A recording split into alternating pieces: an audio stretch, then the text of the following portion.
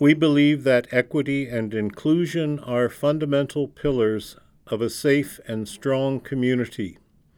As we witness immediate and systemic violence against Black communities in the United States, we are reminded that Black and Indigenous communities in Canada face similar oppression. We recognize our responsibility to act in dismantling systems of violence and injustice. As we stand in solidarity with our Black and Indigenous neighbors, we encourage everyone to listen to their stories. We will continue using our platforms to amplify unrepresented voices in our community and to support organizations that are working to combat racism and inequity. Welcome to a special episode of the Well Endowed podcast. That was Edmonton Community Foundation CEO Martin Garber Conrad delivering our statement in response to the Black Lives Matters rally in Edmonton on June 5th, 2020. It's been 71 days since more than 10,000 people gathered at the Alberta Legislature to rally in support of local Black and Indigenous communities and in solidarity with those communities across the continent. Since posting our statement, ECF has been working hard to ensure that our position on fighting to end anti-Black and Indigenous racism isn't merely lip service. On June 17th, our board of directors established ECF's Anti-Racism Fund. On this episode, we are going to look at the actions ECF is taking to do our part to make Edmonton an equitable community. You wanna give love to the city, that's a fact. But you're gonna need help if you wanna make an impact. Well endowed, you want to be well endowed with the Edmonton community. Things really happen when you find that you're well endowed. Hi everyone, welcome to the Well Endowed podcast. I'm Andrew Paul. This podcast is brought to you by Edmonton Community Foundation, and we are a proud affiliate member of the Alberta Podcast Network.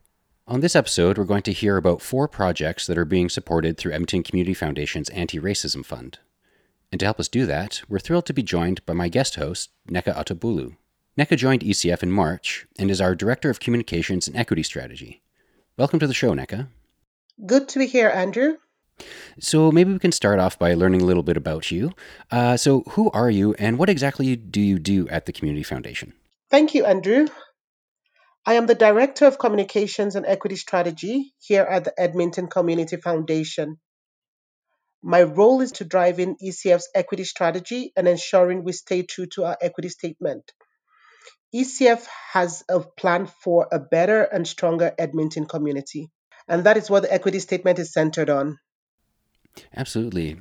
So how does the Anti-Racism Fund sort of fit into ECF's pursuit for a more equitable community? Maybe you can tell us a little bit about the fund and how it ties into that aspect.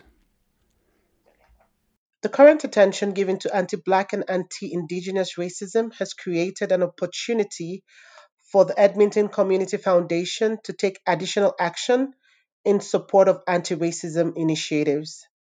The fund is to support work of Black-led and Indigenous-led or serving organizations in Edmonton. So once ECF set up the Anti-Racism Fund, there were some challenges that arose in actually getting the money out to the Black-led and serving organizations out there that we wanted to support through this fund.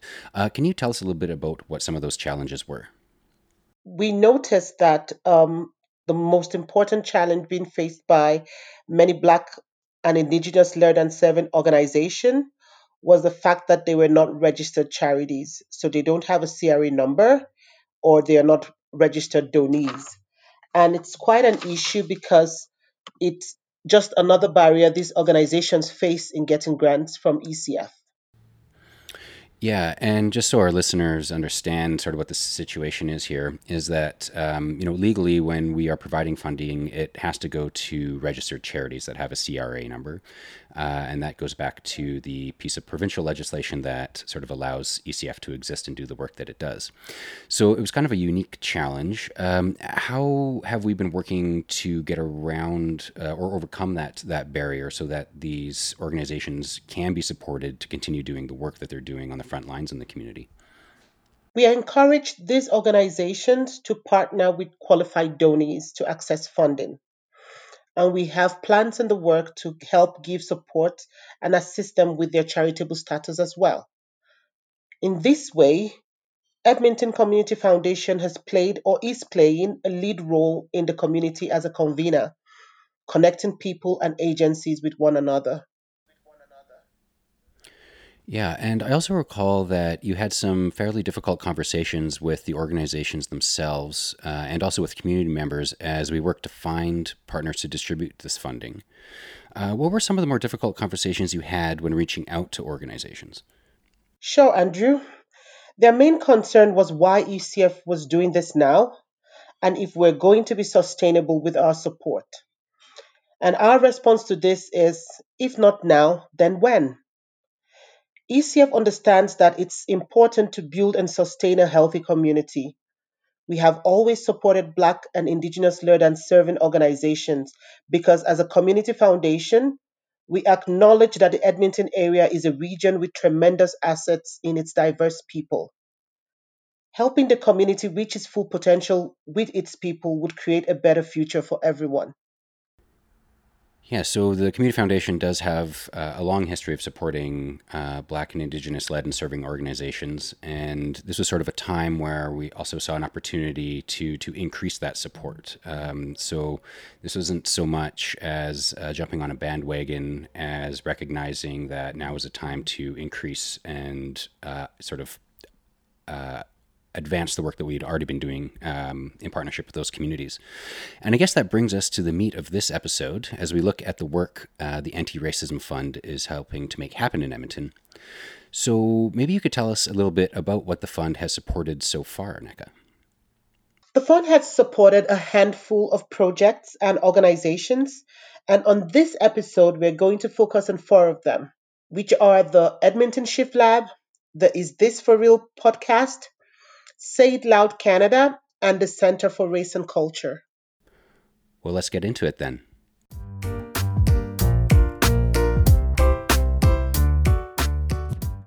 All right, what else do we have?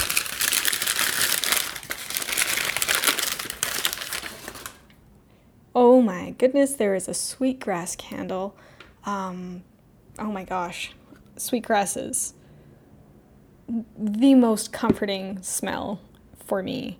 When I was very little, my mom used to see an Indigenous healer, which was kind of my first and only real opportunity to learn about Indigenous tradition or practice in healing when I was a kid. In my family, the last people to practice any Indigenous traditions were my great-great-grandparents who passed away when my grandpa was just a boy. So we didn't have these things in my family. When my mom was sealing this Indigenous healer, it was also a very important time in my life. And sweetgrass, this smell always takes me back to that, back to being in the sweat lodge and learning some of these traditions. Oh my goodness, this candle is everything. So we've had the gifts, we have our soothing and healing candle, and then we have the work that we need to do.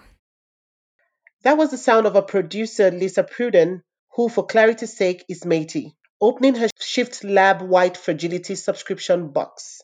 Shift Lab came from a partnership between Edmonton Community Foundation and Skills Society Action Lab. Shift Lab is an action-oriented exploration of racism in our city. Its aim is to steward an exploration that can help provide us with insight and prototypes into how we can make change. The White Fragility subscription box is one of these prototypes. The project received funding through ECF's Anti-Racism Fund to produce and distribute its first 1,000 boxes. Here's Sam Singh. So my full name is Samir Singh, and I am one of the founders and stewards of the Edmonton Shift Lab. To explain more. Well, the box was one of the prototypes that we developed in the second year of our activities. So it's one of four prototypes that our core team came up with after about 6 months of thinking and working and exploring this issue, of trying to create a new platform to impact people and to get them to kind of think and reflect on themselves and their actions and the communities they live in, with something that's actually physical and tactile that arrives in the mail or gets delivered to them that they can actually touch and open and examine.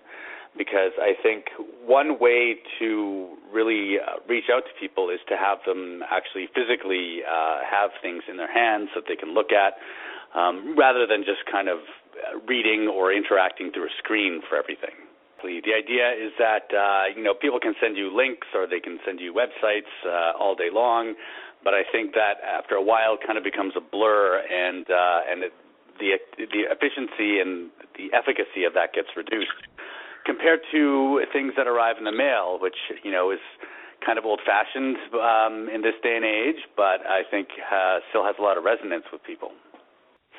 Well, we don't want to give it away too much, but basically there are things in the box that represent different cultures. So we have things that represent Indigenous culture, particularly Cree culture here in Edmonton and Treaty 6 territory. It's got some informational resources. It's got references to some really well-known works by thought leaders on this issue that they can explore. It has a journal for reflecting so that people, once they receive prompts about their anti-racism journey, they can kind of write down their thoughts and over time kind of observe how they themselves are thinking and reflecting on this issue. The first group of boxes has been sent out to the first 1,000 people who had signed up. All the feedback that we've gotten so far has been quite positive, and a lot of folks are kind of both surprised and delighted and interested in the content of the box. And that's one of the things that we want to achieve.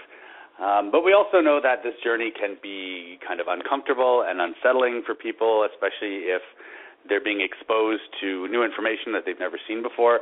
And so we realize that this box can kind of start them on a bit of an emotional journey, which may feel like a roller coaster at times.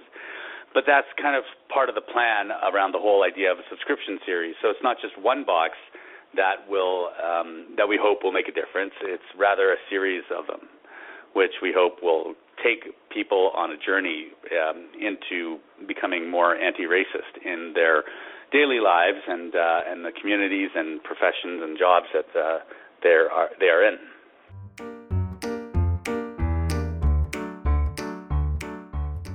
Many thanks to Lisa Pruden, Sam Singh, and Graham Lummer for bringing us that story. Shift Lab is currently working on another prototype called Exploring Wokotowin, which is a game being designed for elementary and junior high school students to learn more about the Indigenous experience of being here in Treaty 6 territory. They are hoping to have that rolling out sometime in the fall.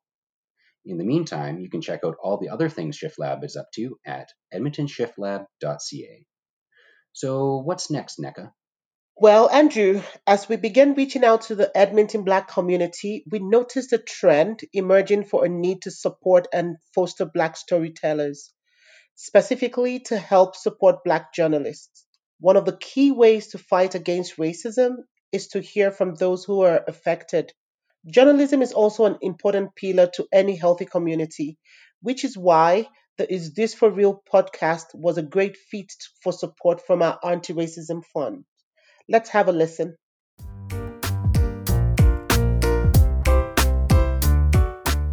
I grew up with a cop in my high school. Didn't really think it was weird because we were just used to it. And I wanted to find out more about the program, and I asked for basic data. Like I asked for how many arrests there are in schools, how many fines, what type of investigations go on in schools. I also asked for a breakdown of like race, gender, and all that. And the price I was quoted was $64,000. If the Edmonton police were this compassionate force, they would just give me this information, but instead I was met with a blue wall every single time. That was a clip from the Is This For Real podcast. Is This For Real is an independent journalism project started by Omar Salafu, Bashir Mohammed, Avnish Nanda, and Nicholas Yee. Black people have been here for hundreds of years, but that's seldom acknowledged and incorporated into our understanding of this place's history and experience. Members of Edmonton's Black community are often not reflected in the institutions of this city or included in conversations around social and political issues. Is This For Real is a podcast about living as a Black person in Edmonton. Each season will center around a different facet of Black life here in the city. Their first season is titled Breaking the Blue Wall, and it explores policing issues in Edmonton. The team behind Is This For Real has big plans for the show, including expanding it beyond just a podcast. That's where funding from ECF's Anti-Racism Fund comes in. With support from ECF, Is This For Real is hiring an editor to begin commissioning pieces of journalism from Black creators in Edmonton. I caught up with Omar Salafu. Hi, my name is Omar Salafu, and I'm the host of Is This For Real? To talk about the show and the role it's playing in providing Black journalists with a platform to tell stories and why that's important. We did find someone for kind of a new position on our team, thanks to the funding that we got from ECF. So we're bringing on a staff editor, right away here, and she's already been, hired, and we're just in the process of, figuring out like a smooth transition. So that's going to be really exciting too. Yeah. Well, maybe you can tell us a little bit about that position, and because you have plans to sort of expand, it sounds, beyond podcast to more types of coverage and journalism that you want to produce through the Is This For Real banner. So maybe we can talk a little bit about what your plans for the show are and how this editor is going to be working towards those plans. So we definitely don't want to stop our content at just the podcast. I think we're all really excited for an opportunity to have a platform for, Black creators. So we're really reaching out to a few people, and we hired obviously the staff editor who's really going to help us organize contributors and, solicit new content so that things like, regular website posts, opinion articles, even feature articles, I think will be something that we're working towards right away here. So, we don't want to stop short of podcasts. We want to expand a little bit and provide people a little bit more content. So, yeah. Mm-hmm. So can you maybe speak to a little bit of the value of having a platform that is catering to providing Black creators with space to tell their stories? It seems like in Edmonton in particular, there isn't a lot of those spaces that are providing sort of those opportunities. So could you maybe speak a little bit to that and the importance of that? Like you said, there aren't a lot of spaces that provide the opportunities that we're providing. And I would say like journalism in Canada and in Edmonton especially has seen a large decline over the past, decade basically. And getting an opportunity to have your work published in a meaningful way is almost impossible in a lot of senses. And, it's because a lot of publications have, been bleeding money for a very long time and don't have the resources. And I think journalism has also been a very unwelcoming place for Black people for a really long time. And that makes it even harder for, young people or, new writers or just almost anyone to get their foot in the door and, really be able to, access platforms at larger mainstream or publications. So by giving people a different option and giving people a different opportunity than, the mainstream or, traditional publications, I think we can really get more, interesting content out there to people. And also, just like provide more diversity in terms of the voices that you're actually hearing in media. So I would say that's kind of the importance and, why we're doing what we're doing. Yeah. And how important is actual, like, seeing representation in something like media and journalism to actually, even just sparking interest in, young emerging creators, saying like, oh, I could do that. If there's this is something I can do. I can see folks that have similar shared experiences as me, on TV, on the radio, podcast. How important is that sort of to the equation of developing like a healthy, quote unquote, like Black media scene in Edmonton? Yeah, I think it really is exactly what you said. It's about seeing yourself reflected and using that as something that can give you confidence, the confidence needed to actually pursue your dreams. If you look on TV or you listen to the radio or you read an article and all you see is the same kind of people over and over again, and none of those people look like me, and it's one of those things where it's hard enough to imagine yourself in a position where you're working at a big publication, or you have an actual job in journalism, and that becomes even harder when nobody from your community has penetrated those spaces. So you can definitely say that it's almost impossible. It doesn't seem possible necessarily, because you have to ask yourself, well, no one else has done this. So, what makes me so special? So it's hard enough for anyone to imagine themselves in these positions. But when you don't have anyone from certain communities in your workspaces, it just makes it so much harder for, Black people or, anyone else who's underrepresented to, even dream or push themselves to enter those places, because like I said, it can seem impossible. If no one else has done it before, then why would you be the first to actually do it? And I think there's a reason why no one else has done it before. It's because, like I said, these places aren't necessarily welcoming, and I don't think they have been for a very long time. Yeah, and I imagine, tokenism as well, or sort of some of the positions that have been, or opportunities that have been made available a lot of times is a little bit more on the token side than, leadership roles in news departments as well. I'm not sure if you have any thoughts on that, or if I'm totally off base on that. No, I think you're catching on to something. I think it definitely is a prevalent issue. When people try to solve these problems, they can do it in a very tokenistic way that, ignores the fact that, you're not hiring Black people to increase diversity. I think you're hiring Black people because it's the right thing to do, because, it's going to make your workplace better. It's going to make your journalism better. And, you're going to give opportunity to people who, have been denied it because of racism before. And if you only do it in a tokenistic way, you're just going to hire the person, and you're not going to value them. And like you said, they're probably not going to be in a leadership position. So you might not actually be helping them by hiring them if you're just going to put them in, a 1-year contract or, an entry-level job that they'll never actually be able to, rise up the ranks. So I think that's like the change in mindset that people need to have. It's like, you're not doing this for, diversity. You're not doing this to, help, some community. You're doing this to help yourself, and it's going to help you a lot. And you should have done this a long time ago. That's how people, I think, should look at it. It's beneficial for everyone, and especially for the organization. Probably less for the individual. That Black person's probably going to have to deal with a lot of stuff at work. It's not going to be easy.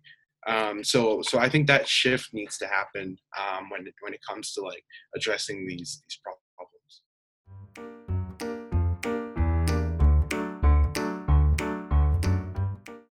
Many thanks to Omar Salifu for joining us to chat about the Is This For Real podcast. You can find the podcast at isthisforreal.ca. And if you like the work being done, you can support them on Patreon. So, Nneka, as we've heard, there are many barriers preventing Black voices from being heard in our community. Yes, I think that it's particularly difficult for Black youth to see themselves in certain professions because of lack of representation. And that also goes both ways with organizations not seeing Black people in certain roles because of harmful stereotypes. I think that's a pretty good segue to chat about the next project we're funding through ECF's Anti-Racism Fund. Absolutely. Say It Loud is a national initiative that promotes Black pride and positive cultural identity through STEM, entrepreneurship, social innovation, literary, culinary, visual performance, and fashion arts. The initiative showcases Black youth who, as artists, founders, and trailblazers, challenge anti Black stereotypes and subsequently leave a positive impact on all communities across Canada. ECF is super thrilled to be sponsoring the local chapter of Say It Loud, and we sent our correspondent Graham Luma to speak with Farley Flex. Okay, so my name is Farley Fleck. I'm the co-founder of Say It Loud along with Roderick Brereton. To learn more. Hi, what are the some of the key projects that Say It Loud has going on at the moment? So the key project is the recruitment of young people to submit their ideas to Say It Loud, to the Say It Loud platform, that so that we have the opportunity to showcase those ideas. But also in support of that is the ability for us to support anybody who submits. It's not a competition. It's about a collection of mass representation of how we can demonstrate the brilliance and resilience that Black people have amassed since prior to slavery. And slavery was just a massive speed bump or roadblock in the potential of Black youth. So so initiative-wise, the submission of content is number one. The supports on the website, which include business plan writing, grant writing, public speaking training, image consultation. We have a wellness app called Get Ahead that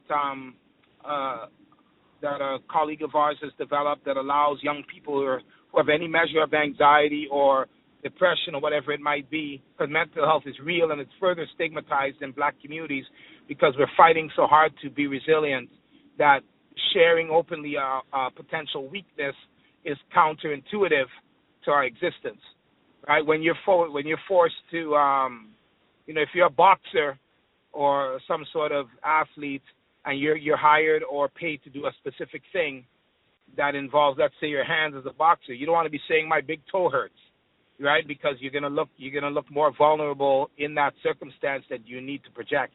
So socially, the same thing happens. A lot of Black people keep their traumas and their challenges in life suppressed because they want to be perceived as resilient, perceived as striving forward.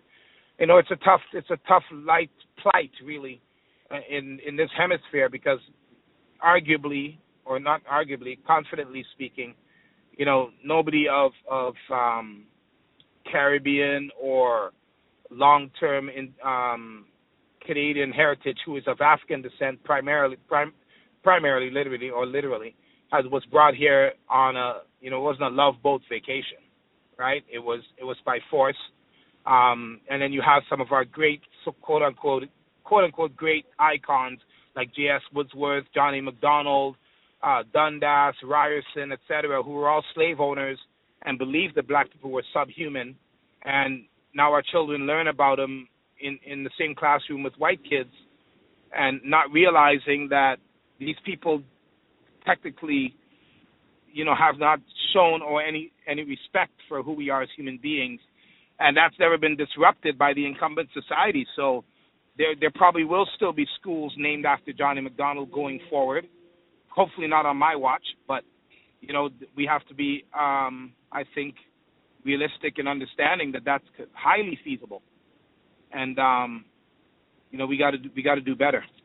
So these projects that can be submitted, there's no limit on them. They can be anything from an academic project or an entrepreneurial project or even an athletic project. Is that right? Well, the categories I listed, what we recognize is that athletics is an interesting area when it comes to the performance side of things because we already it's a barrier that has not existed for us for a long time. Like people understand the economic benefit of Black people in the sports industry, but what we need to do is show young people the diverse amount of opportunities within that industry, so that they can think about being GMs and trainers and kinesiologists and agents and marketers, not just be on the court, on the stage, or on the street corner, right? And this is the narrative that's propagated by the media, and there's a self-fulfilling prophecy component there where if you see yourself in a particular light consistently, you will start to believe that that light is for you. And the Masai Ujeris, the Farley Flexes, the Roderick Breretons, who have gone beyond the stereotypical narrative to do other things, even in those spaces. I'm very much involved in the sports industry. I'm very much involved in the entertainment industry, but I do it from a business acumen lens. I do it as an entrepreneur. I've been involved in launching, the first black radio stations, the first black TV stations, etc., as opposed to being just on the camera as on Canadian Idol. That definitely contributed to it. But if I didn't have a business mind, right, attached to that, I would still be seeking out opportunities to be on camera, right? But I understand the importance of infrastructure and our involvement in infrastructure from a storytelling standpoint. To draw a reference, the Jewish community has really perfected the control of the narrative from their perspective to, I think, a very great high percentile, in terms of their involvement behind the scenes as well as in front of the scenes, right? Especially as it relates to entertainment and some of the industries that they're associated with most overtly, even from a stereotypical standpoint. You watch a Hollywood film, and if you pay close attention, there's a disproportionately high number of people of Jewish descent involved in both sports and entertainment. Like you look at NBA team ownership, NFL team ownership, things like that, you'll see that a population of people who are not large in number, but are very large in their presence and their involvement in specific industries, publishing, anything that's widely distributed has a very strong contingent of people of Jewish descent. And I think that's a fantastic model to be adopted by and adapted to by the black community in terms of there is a Jerry Seinfeld, but he owns the show, right? There is a Larry David, but he owns the show. There is a Warner Brothers, but who's the CEO? Who owns it, right? And there are football teams like with people of cultures that generally don't even play the sports for the most part, and it's owned by certain groups. And we're the ones, if you look at the biggest contributors to the billions and billions, probably trillions of dollars from an entertainment and sports standpoint in North America, we're by far the biggest contributors at the ground level, at the playing field level, at the basketball court level. Well, where are we in the upper echelons of the boardroom, right? Where is that brilliance? Which it does exist, by the way, but we're relegated to certain roles and celebrated in certain roles that don't identify all the things that we've contributed to this world as a people. Things like chemistry, architecture, all those things started in Africa. The concept of time, all those things started in Africa, but the average kid who's black or not black doesn't even know that. So who's going to tell them? Only somebody who's willing to say it loud.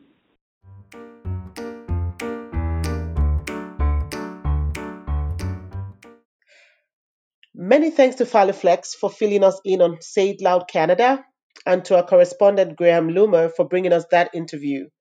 Applications are now open for Black youth to submit their ideas to Say It Loud Edmonton. The deadline to submit is November 15th, 2020. Okay, we have one more project to chat about today. Oh, yes, and I'm very excited about this one. Yeah, another major tool in addressing anti-Black and anti-Indigenous racism is education.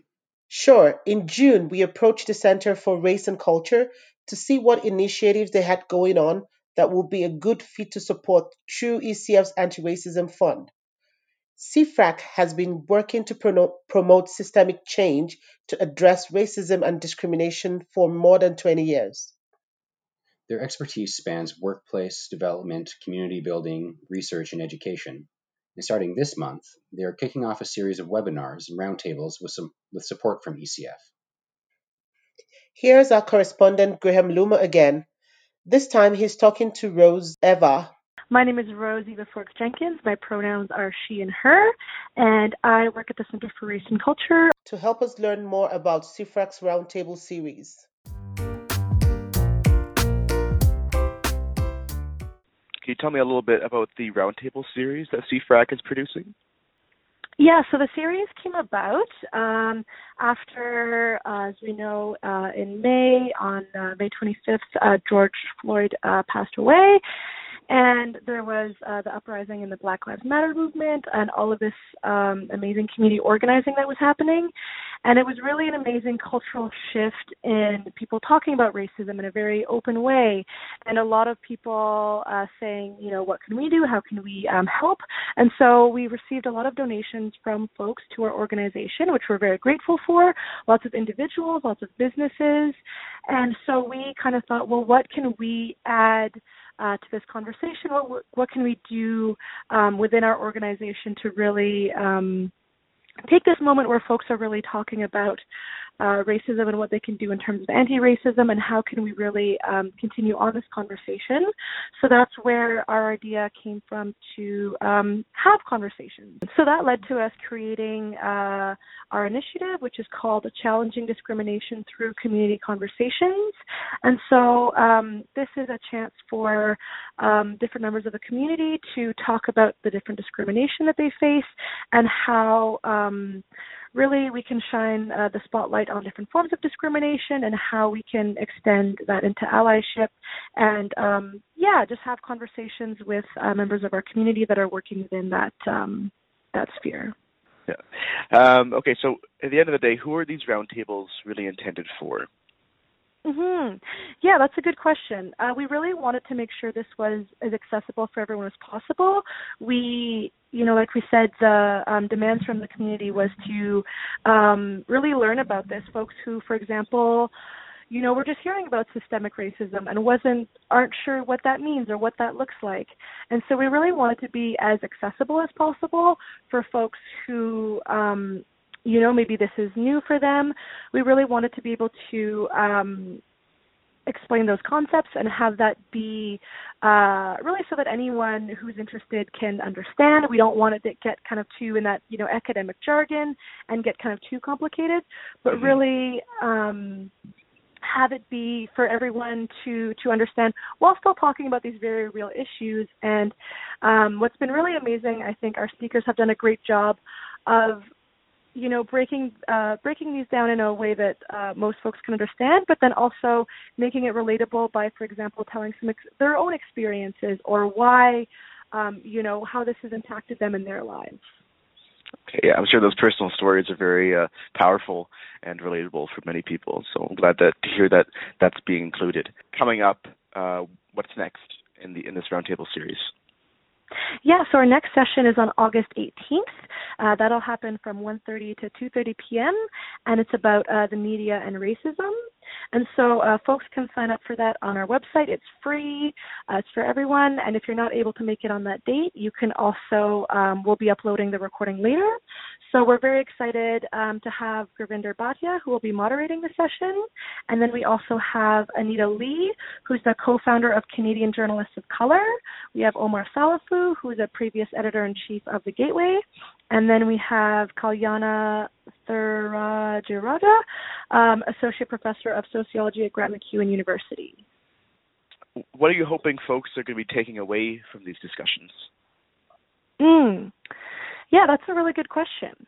I think what we really want folks is to, use this as a jumping off point of saying, this is a great 1-hour discussion, but as we always say, anti-racism isn't, it's not an end point. It's not, okay, I learned it, I watched an hour discussion, and now I'm done, I have all the information, I'm good to go. What we really want is for folks to, have these discussions be an introductory point that they can then continue their own learning. And so a lot of speakers have been, for example, like recommending readings, or, giving space for folks to really use this as a place to then look more and delve further into these concepts. And I think what's great is because these are folks from Edmonton, we can really come to it from a really relatable point of view of, okay, what does this look like in Edmonton? But then from there, expand it out to, well, what does this look like in other places? And, there's so much to learn. So we really want to give folks a small idea for them to understand, and from there to continue their learning.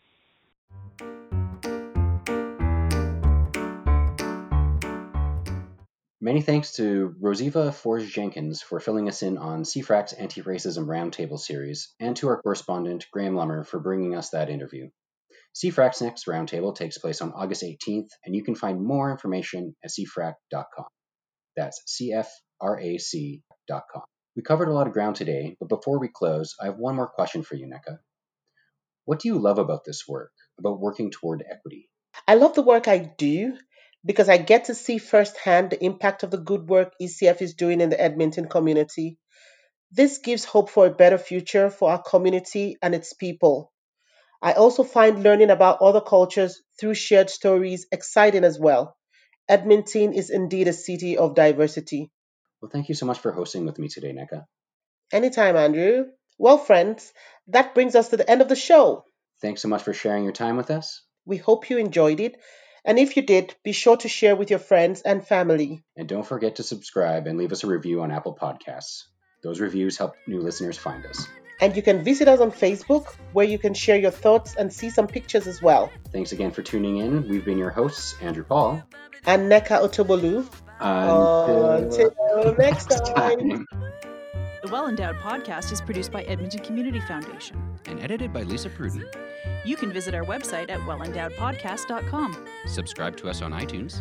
And follow us on Twitter at the ECF. Our theme music was created by Octavo Productions. Check them out at octavoproductions.com. And as always, don't forget to visit Edmonton Community Foundation at ecfoundation.org. Well endowed.